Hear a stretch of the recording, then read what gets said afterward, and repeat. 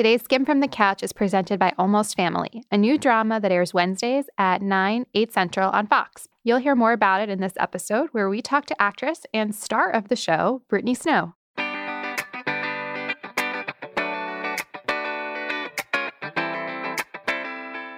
There's no tricks. It's just doing the work and getting in there. And then if it's not yours, then it was never yours anyway. But at least you can go to bed knowing that you did that. I'm Carly Zakin. I'm Danielle Weisberg. Welcome to Skim from the Couch. This podcast is where we go deep on career advice from women who have lived it, from the good stuff like hiring and growing a team, to the rough stuff like negotiating your salary and giving or getting hard feedback. We started the Skim from a Couch, so what better place to talk it all out than where it began on a couch?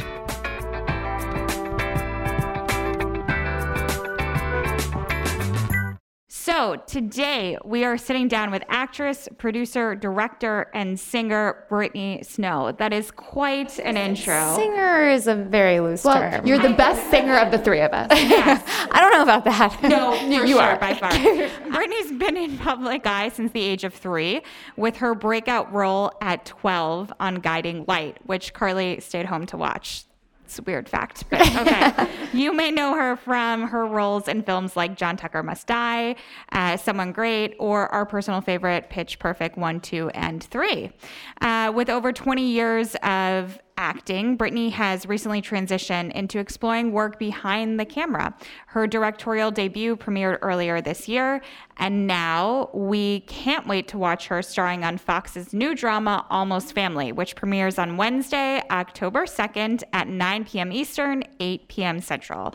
So we are so excited to talk to you today, Brittany. Welcome to the couch. Thank you. Thanks for having me. Thanks everyone for getting up early. I'm nervous. I don't usually talk in front of live or real audiences at all.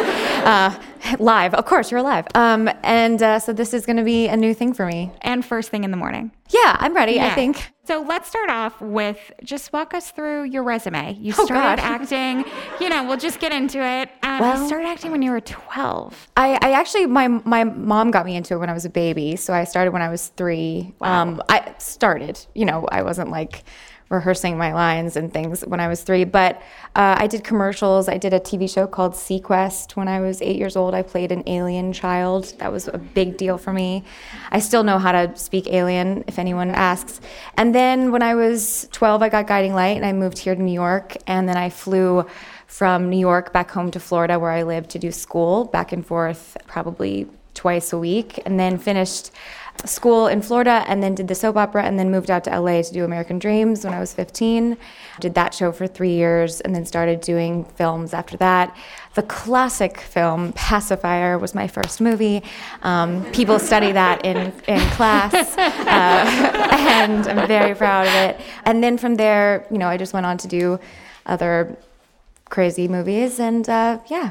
When you say school, what was that? Normal school? I was in normal school. Okay. So my parents had a great idea, which now in hindsight was a terrible idea, to keep me in school because they wanted me to be normal and go to school and learn with everyone else, and then go to New York and be on the soap opera and have to memorize 40 pages of lines and do that, and then fly back to Florida and then be able to be in school at the same time. So I taught myself basically because the union in New York and soap operas didn't facilitate a tutor. So yeah, it was kind of one of those hectic 3 years of my life where I went back and forth. That sucks for you, but I'm so grateful for your work on Guiding Light. Oh, thank you. Yeah. I'm glad that someone is. It was profound. I want to talk about what is not on your IMDb profile. What should we know about you that's not there? In terms of work or anything? I write a lot. I think a lot of people don't know that I have written a few screenplays, and I definitely would never call myself a writer yet, because until I actually get something out there and get one of these movies that I've written, seen, and directed, I'm not going to call myself a writer, but I really enjoy that medium. And I think something that people would know about me is that I'm very afraid of public singing and public speaking. I'm insanely really shy. Yeah, I cannot sing in front of people. It's one of those weird things, a defect of mine. I freeze up. How do you audition? Good question.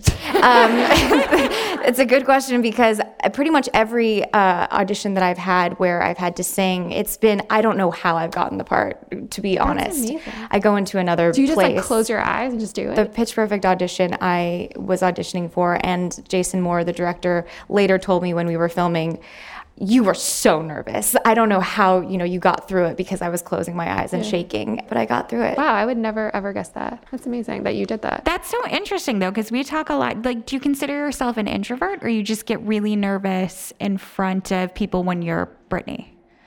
It's funny because I don't know if this changes, but I've done some research on this, and when I've taken, Carl Jung quizzes and things like that, I've always been an extrovert, because I gain energy from being around people and helping people, and I love the energy of others. But at the same time, I'm also an introvert, so it's shifted from into my 30s. I'm now much more of an introvert than I've ever been. We talk about this all the time, because I think our team is always shocked, and I think our audience, especially when we do stuff like this, that like we are both introverts.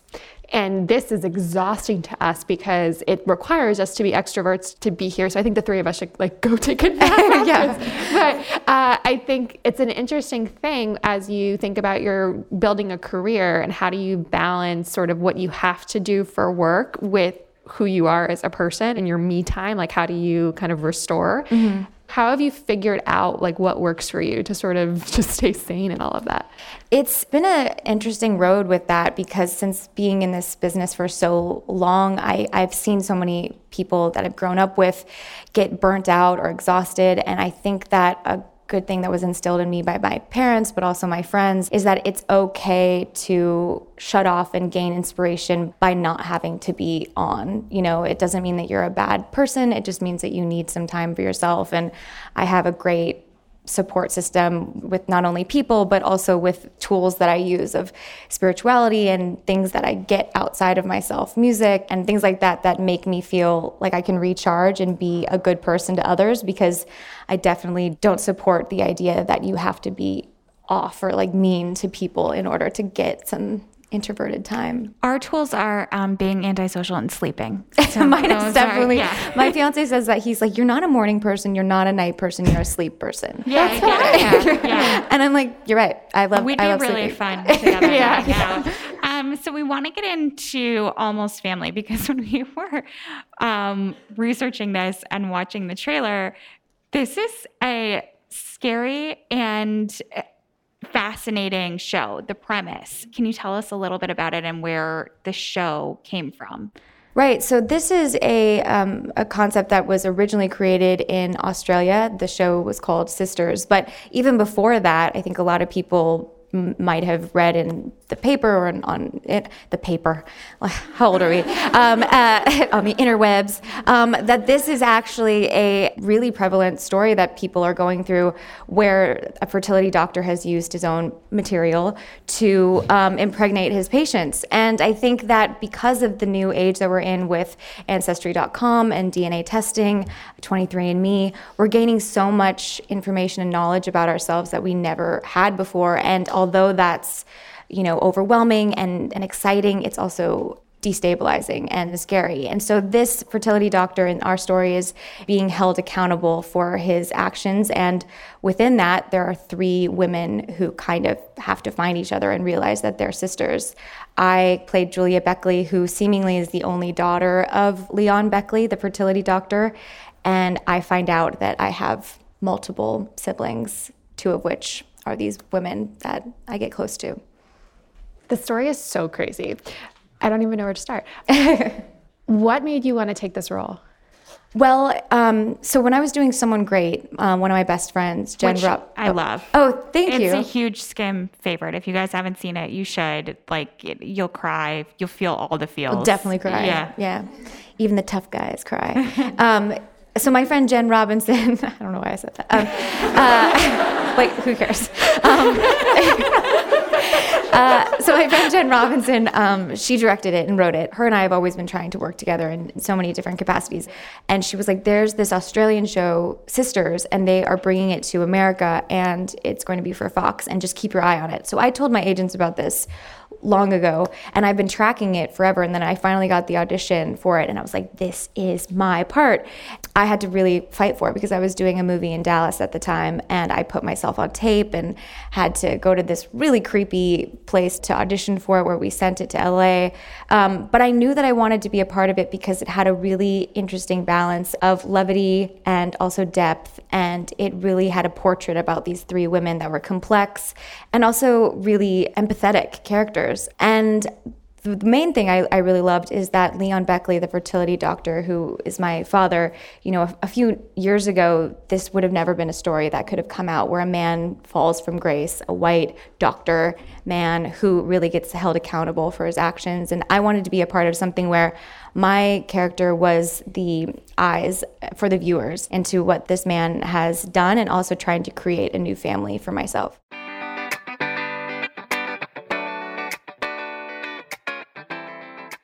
We'll get back into the episode in a minute, but first, let's talk a little more about the new drama that Brittany Snow is starring in. Oh my gosh. It's really crazy. So we thought our families were complicated. They're not. No. And then we saw this show, Almost Family on Fox. It is super interesting, taken from probably headlines that you've seen, fears that you've had over what happens when some fertility doctors get a little bit too involved. To say the least. The show's about an unusual family that's formed when an only child discovers she has sisters she never even knew about. That's all we'll say. We're trying to give you hints. There's a lot that they deal with. You're going to be a fan. You don't want to miss it. Watch Almost Family Wednesdays at 9/8 Central on Fox.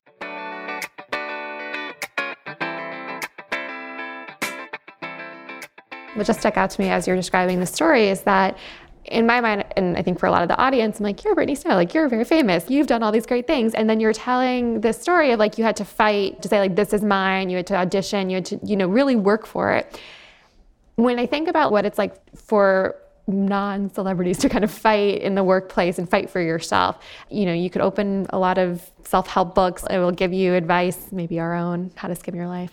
But it will give you advice on how to kind of think about negotiating for yourself in the workplace. I don't really usually think about it in Hollywood terms. And so just extrapolating kind of how you fight for yourself and how you think about, this is what I want to do to get to the next level in my career. How do you approach that?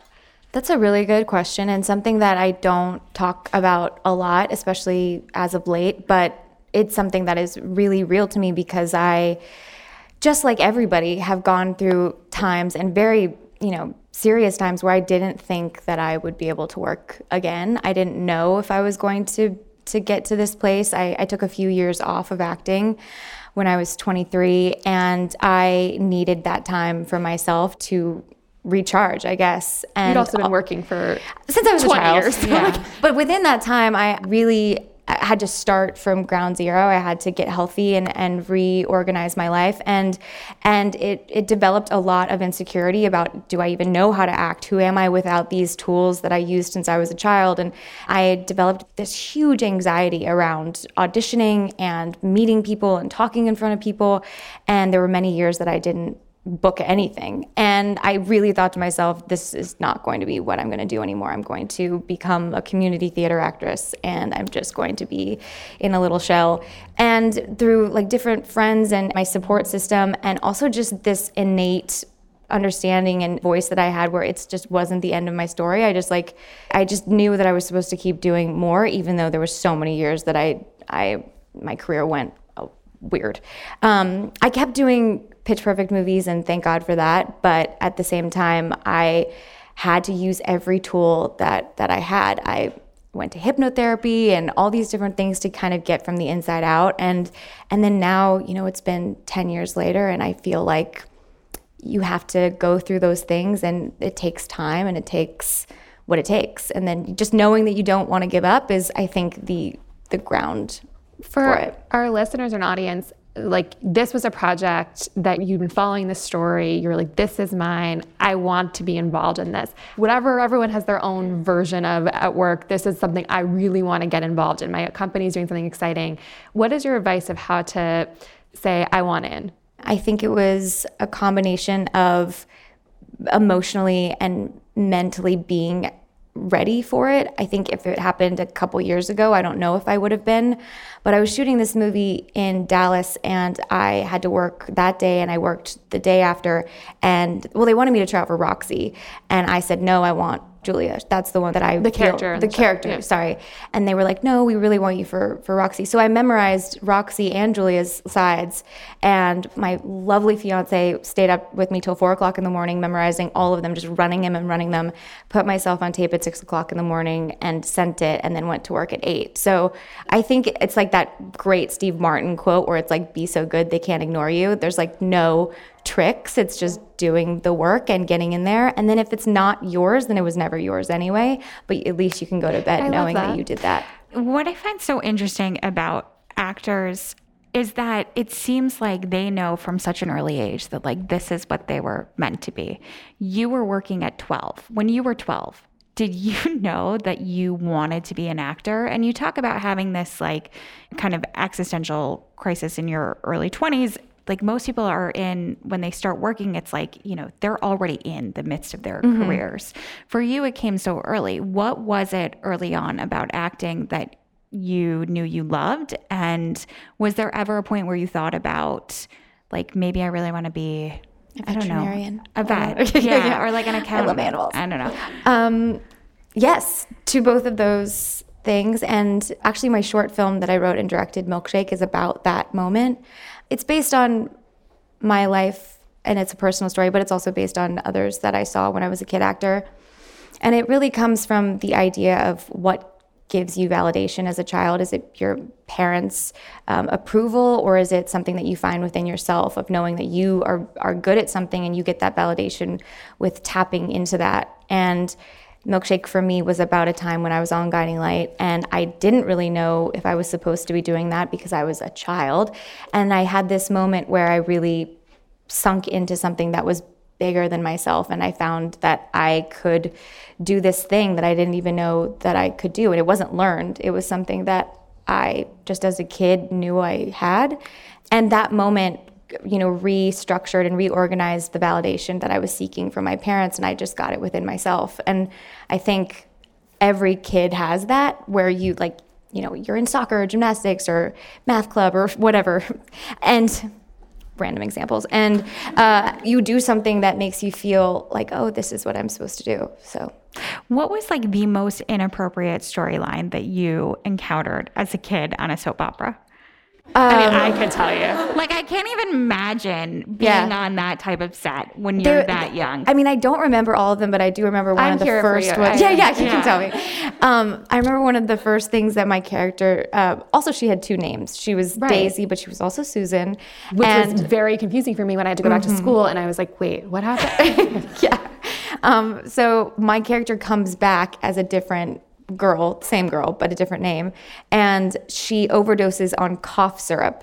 That storyline I loved. And I go to the lake or whatever, and I just like chug cough syrup. And then the guy who was playing my boyfriend at the time like has to take me to the hospital and save me. And I remember being like, wow, this is hardcore.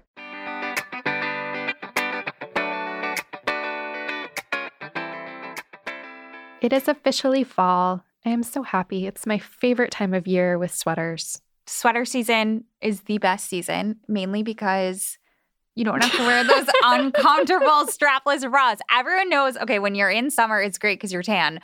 But then making the bra situation work is difficult. And you don't have to think about that at all with sweater weather, This which is is an excellent why point that I really never thought about I know, before. but I'm very excited about it. And we are very happy to have Third Love in our lives.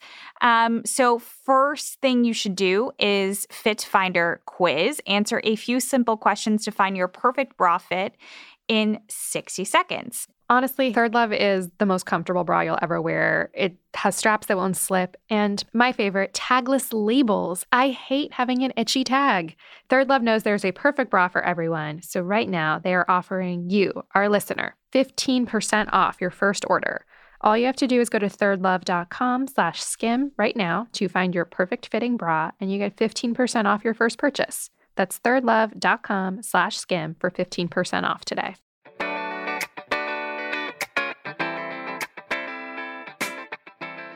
So one of the things that we deal with all the time, and I think that everyone here and those listening probably get, is feedback and rejection.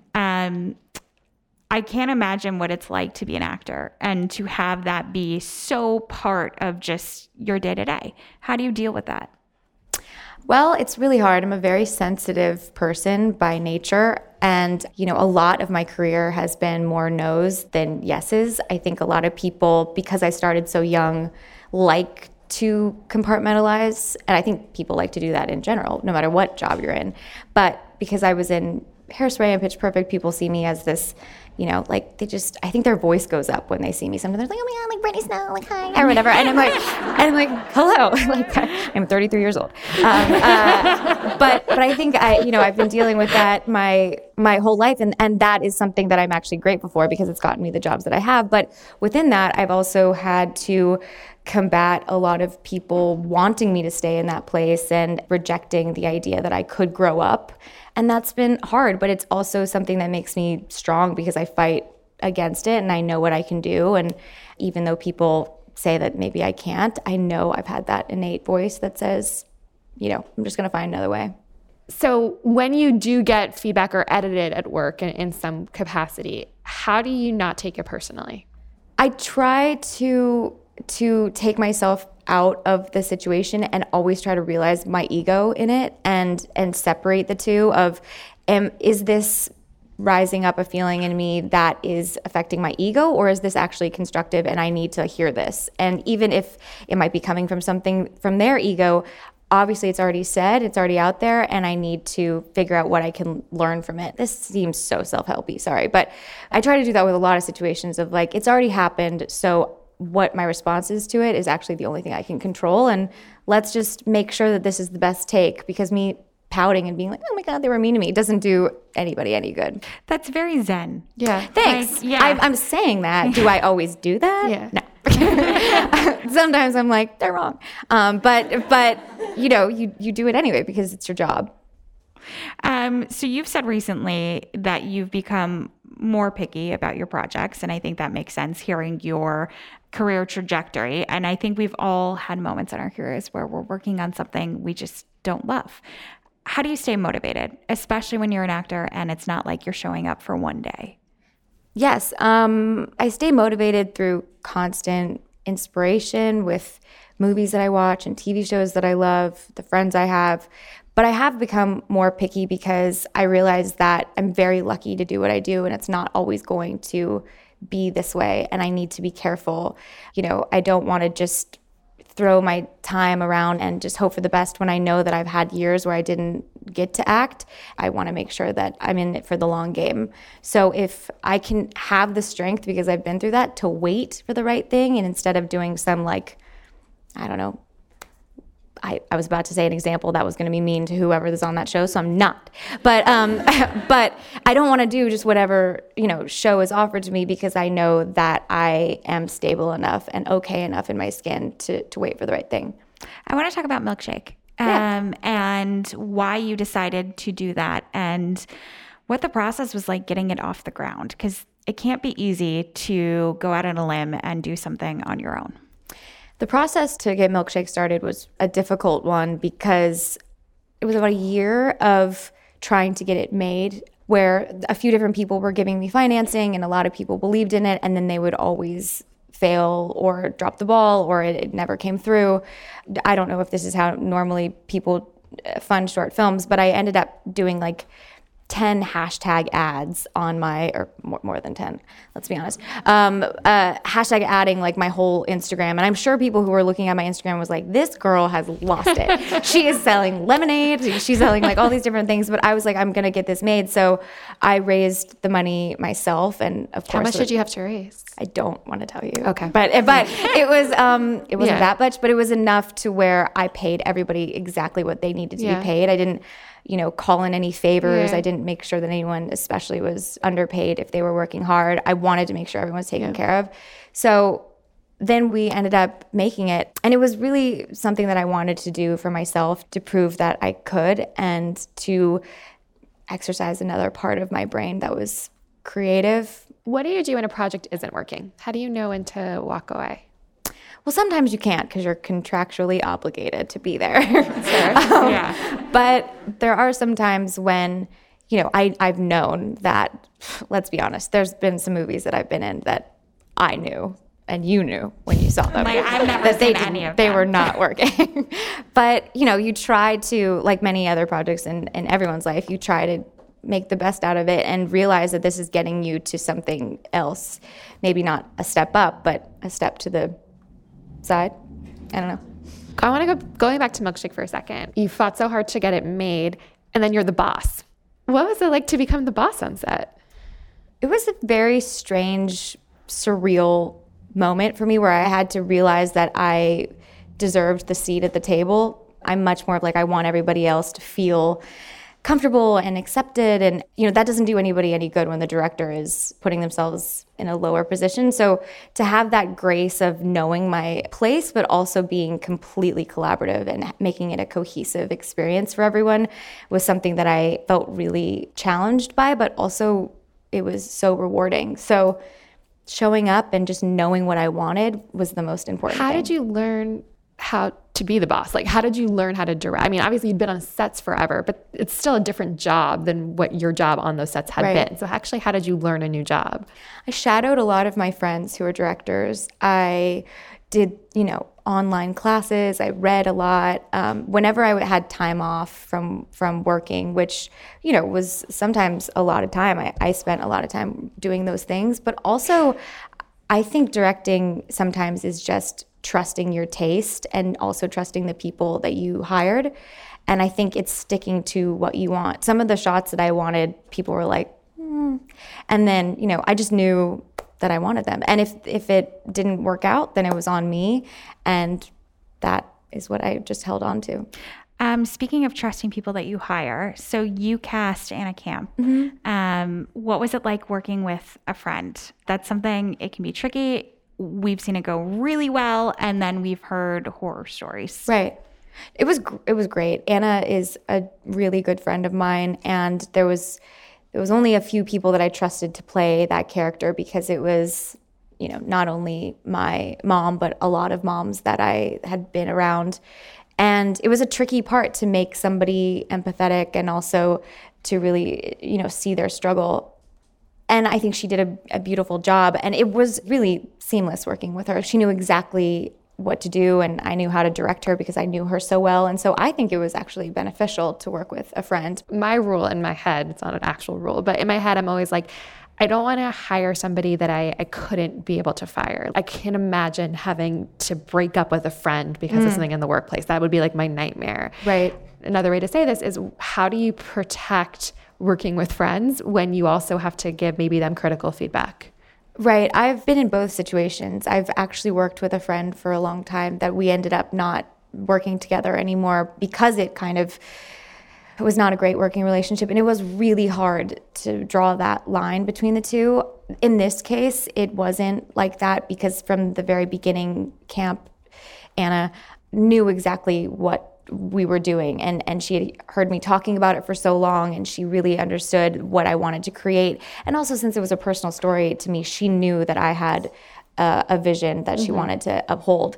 But yes, I've been in that situation as well, where you need to fire someone that you're close to, and it's the worst. Yeah. It's just the worst. When I think through some of the recent projects you've been involved with, Someone Great, Pitch Perfect, now with Almost Family, there are a lot of strong female relationships.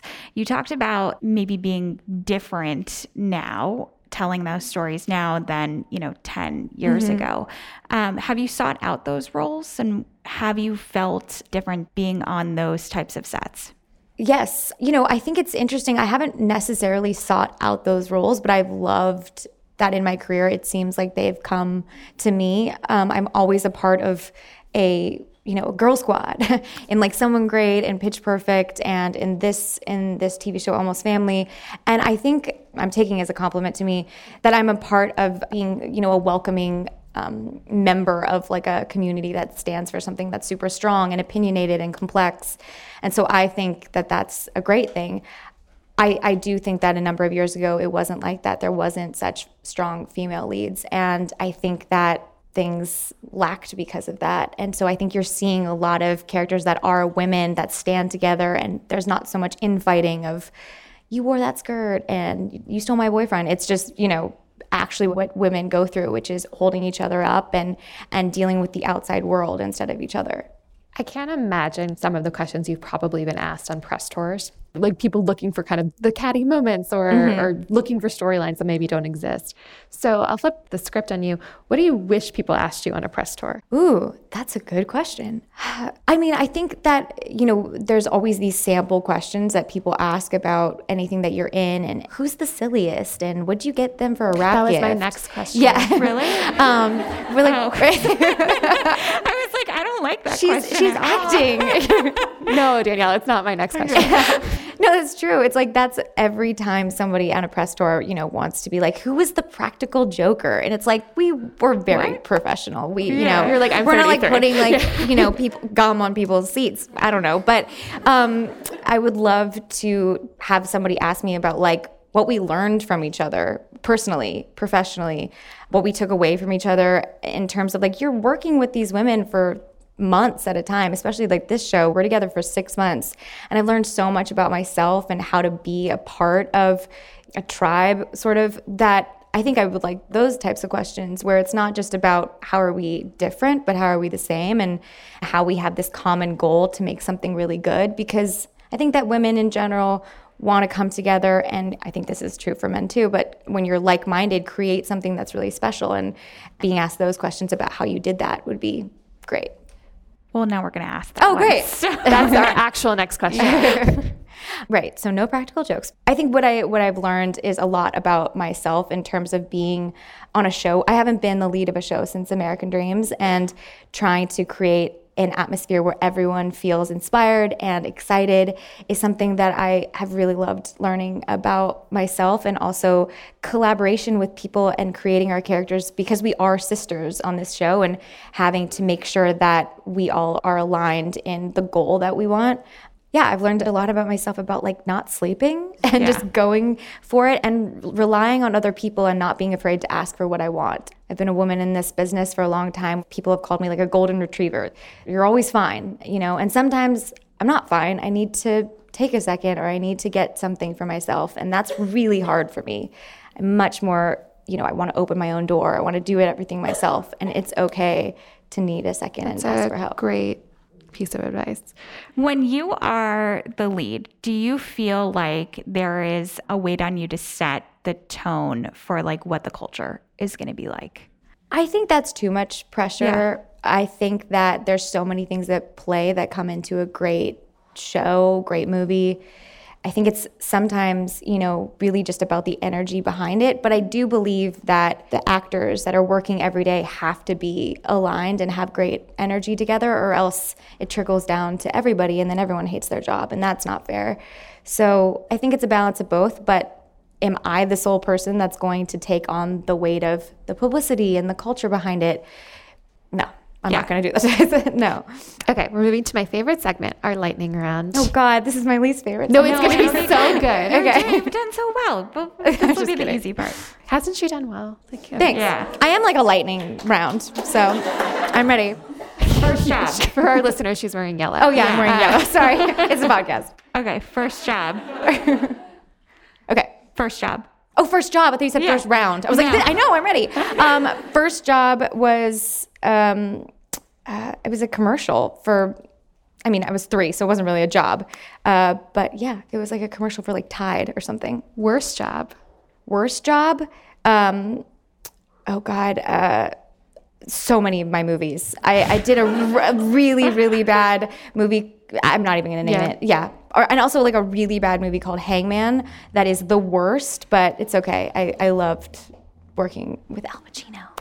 But the movie's bad. Oh, cool. Okay. That is cool. Really bad. Not Al Pacino. He's like the most amazing actor ever. Yeah. That's why I did the movie. First call when you get good news. My fiance, my best friend, and my dad. What about bad news? Same. What is the worst professional mistake you've ever made? Hangman. No, I'm just kidding. Well, there's been a few fashion mistakes that have been really bad, but they haven't hurt me professionally, I don't think, because no one will remember. But I think, picking movies out of fear of not ever working again and just wanting to work instead of being smart about it. I know you don't like to sing on the spot. I'm not asking you, don't worry. But if you were singing privately at home, in the shower, while driving, what is your go-to jam? Like, do you also sing Pitch Perfect to yourself? Yeah, could you imagine? I just like to sing my own songs to myself. I'm just curious. That would be insane. I probably like 60s music, like Run Around Sue and like the Supremes and all that sort of stuff was in our car no matter where we went. I sang actually Diana Ross for the Pitch Perfect's audition. Oh. What's your guilty pleasure? Bachelor in Paradise. Everything Bachelor. It's literally my mind goes like numb and I go to like an island in my eyes. Like I'm just like, this is everything. Anything creamy like guacamole, hummus, frozen yogurt. I don't know what that says about me, but I like it says anything. good things. Yeah. It's why I did a short film called Milkshake. I love. Who would you be starstruck to meet? I actually, the other day, I don't know what this says about me, but I'm obsessed with Top Chef and I'm obsessed with food shows in general. I eat while I watch Top Chef and I swear to God, it makes your food taste better. It does. Try it. So the other day at the Emmys, Tom Colicchio walked by me and I got so starstruck.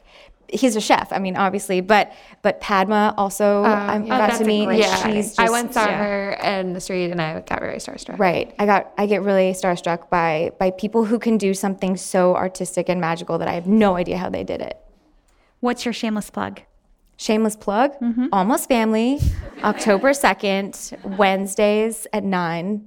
8 Central. 8 Central. I had to say that. Yeah, I had to say that no, before that's an good ad because read, I always forget Yeah. that, and we need to remember. Brittany, congratulations. Thank you so much. Thank you so much. Congratulations. Thank you, guys. It was great day at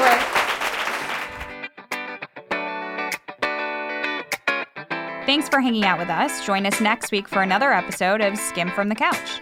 And if you can't wait until then, subscribe to our daily email newsletter that gives you all the important news and information you need to start your day. Sign up at theskim.com. That's the SKIMM.com. 2 M's for a little something extra.